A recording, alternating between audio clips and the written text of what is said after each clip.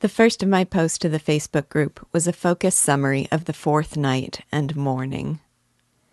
On the fourth night, our narrator met Nastenka at the spot where he had seen her that first time, and turning to him, she asked, clutching the railing anxiously, if he had brought the letter. When he told her there was no letter, she turned pale at the shattering of her last hope. She dropped her eyes, struggled with her emotion, and then burst into tears. Between her sobs, she groped for an explanation, first accusing the lodger of inhuman cruelty, then wondering whether she had said the wrong thing in her letter, then consoling herself that he must never have received the letter at all, and finally speculating that perhaps someone had spoken ill of her to him. Our narrator struggled to calm her and vowed again to go to him in her name. Taking him by the hand, she said that he, the dreamer, would never have done this to her, that he would have taken care of her. Her affectionate, grateful words tortured him, and he broke, speaking at last what was surging in his heart. He felt a fleeting guilt, afraid that in declaring his love, he was putting his own feelings first, before hers. But though he could not help speaking his love, he knew, too, that he could not hurt her in any way. She encouraged him to speak his feelings, and he told her that for a moment he thought perhaps she had ceased loving the lodger. If she had, he was certain he would have succeeded in making her love him. And if he had succeeded, he would have loved her so that she would feel every minute that at her side was beating a grateful heart.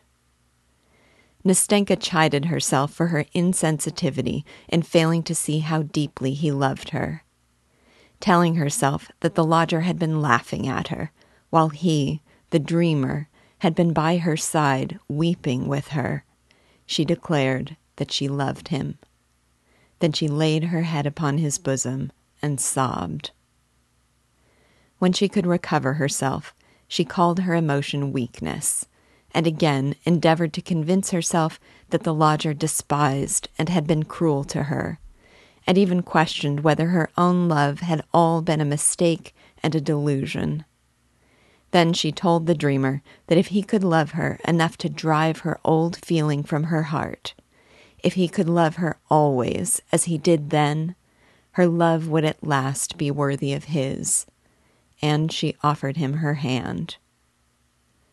The dreamer received her words with breathless sobs of happiness, and when Nastenka asked that they please not speak another word about it, they talked instead about their future, where they would live, when they would move, who would join them. In the midst of their delirious chatter, Nastenka stopped and stood mute, her hand trembling in his. A young man passing by stopped and looked at them intensely. It was he.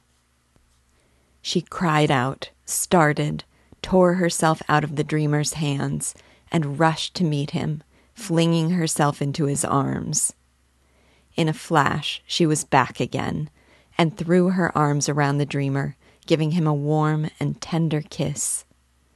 Then she rushed back to the lodger again, took his hand, drew him after her, and the two vanished from sight. The next day, Matrona brought a letter. It was from Nastenka, and she began by begging his forgiveness.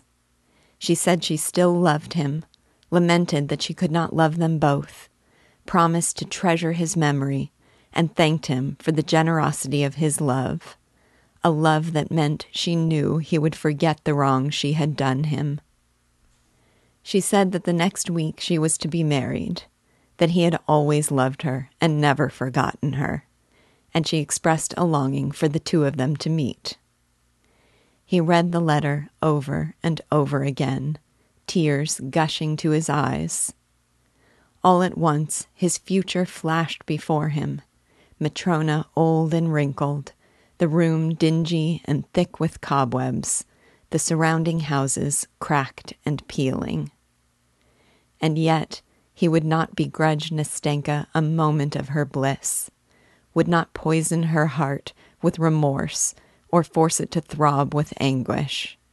He wished her all the blessings of that untroubled happiness which she had, for a moment, given to him. For, he concluded, a moment of happiness was not too little for the whole of a man's life. The next of my posts was called First Love. In an earlier post, I mentioned that to embrace the true spirit and meaning of this story, you would have to believe wholeheartedly in the truth of Nastenka's love, of both her love for the dreamer and, still more important, of her love for the lodger. She did love the dreamer, and what is so painful for us as readers is that we bear witness to their love and to his loss. But her heart was not hers to give. It already belonged to another. It is only when she suffers the crushing doubt of the lodger's love for her that she entertains the thought, even for a moment, that she could love another. But so much about even that moment makes it clear that it cannot work, that she is trying to force a faithlessness in her heart that she cannot feel. Consider the cadence of her confession of love for the dreamer after he declares his love for her. She gets up quickly and dries her eyes with a handkerchief. She says, "I will tell you something. If he has forsaken me now, if he has forgotten me, though I still love him, I do not want to deceive you. But listen, answer me. If I were to love you, for instance, that is, if I only..." And then, after still more anxious and hesitating speech, she says she loves him. Even then, she says she still loves the lodger, but says in the words of one making an unmistakable effort at self-deception, "I shall get over it. I cannot fail to get over it. I am getting over it." Then she weeps bitterly, assuring him that she will be over it in a moment, and finally plucks up courage to speak. She then says in a weak and quavering voice that she does not love the lodger, because he has despised and been laughing at her. She expresses doubts about the sincerity of her own love, calling it a mistake and a delusion. However, not only does all this have the air of one trying desperately to convince herself, it is premised on the notion that she was betrayed by him, a notion of which she later seems to have been disabused. She offers the dreamer her hand, but when he accepts it with grateful happiness, she insists that they speak no more of love. Then, in perhaps the most revealing gesture of all, she suggests that he come to live in the open apartment in her grandmother's house, declaring that he will be her lodger. Only when he runs with this notion, saying that they will go to see the Barber of Seville, does she hesitate, seeming to realize the futility of her effort to have him take the place of the lodger in her heart. She does love the dreamer, and she wants to give herself over to that love, but she can't. Her pure and trusting heart had been given to her first love, so completely that even if he had forgotten and betrayed her, it is questionable whether she could have ever given her heart to another. So, when she sees the lodger and he calls to her, it is without a moment's hesitation that she flings herself into his arms. Dostoevsky wouldn't want us to look at her love with cynical skepticism. He wants us to believe in her love, and, with the dreamer's generosity of heart, to be happy for her. The last of my posts was called The Theme. I want to share some final thoughts about what I think this story means, and what it means to me. In telling Nastenka his history, our narrator says that the dreamer, quote, desires nothing because he is superior to all desire, because he has everything, because he is satiated, because he is the artist of his own life, unquote.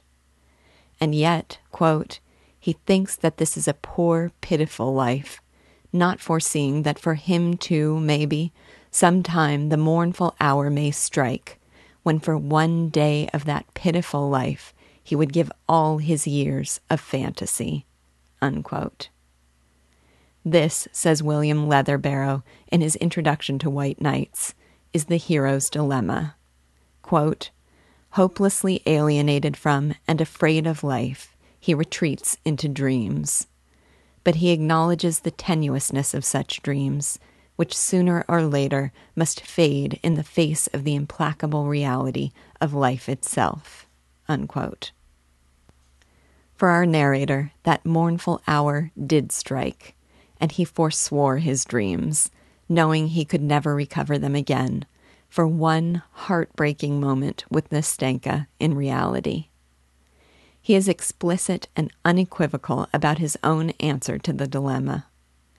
My God, a whole moment of happiness.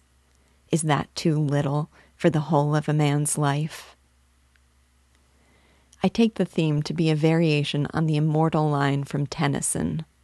'Tis better to have loved and lost than never to have loved at all. Something like, 'tis better to have lived and lost than never to have lived at all. Dreams of happiness fade inevitably. But the promise, or at the very least, the recollection of happiness in reality, lives forever. One thing I dearly loved about this story is that it simultaneously condemns a life of only dreams, while, I believe, heartily defending the character of the dreamer. As I said from the outset, he is a dreamer because he's an idealist, because he is morally ambitious, because he has aspirations of grandeur, and because he feels alienated from a world in which he believes these dreams cannot be achieved. He was wrong to give himself up only to dreams, but it was all these features of his identity as a dreamer that allowed him to live even a moment of such profound bliss in reality. The conventional, prosaic men around him would never have been spiritually primed for the happiness this moment afforded. But our dreamer learns that even if his ambitions are not achievable in any secure and lasting way, even if foregoing his life of dreams means facing the grimness of everyday reality, it is worth it. Through his encounter with Nastenka, he discovers that he would happily trade all his shadowy castles in the sky for a single moment of sunlit joy on earth. I love this story because there are often times that I, like many of you, I feel sure, feel like a dreamer, alienated from the world around me, and suffering the pain of impossible or thwarted dreams. In this story, I find a voice for the dreamer in me, but also a stirring reminder of the profound and lasting joy to be found in dreams achieved, even for the most fleeting of moments. There's so much more that could be said about this story, and I'd love to hear your thoughts about it, or accounts of how it impacted you. I hope you too were stirred by it, and I hope it will motivate you to join me in reading Crime and Punishment.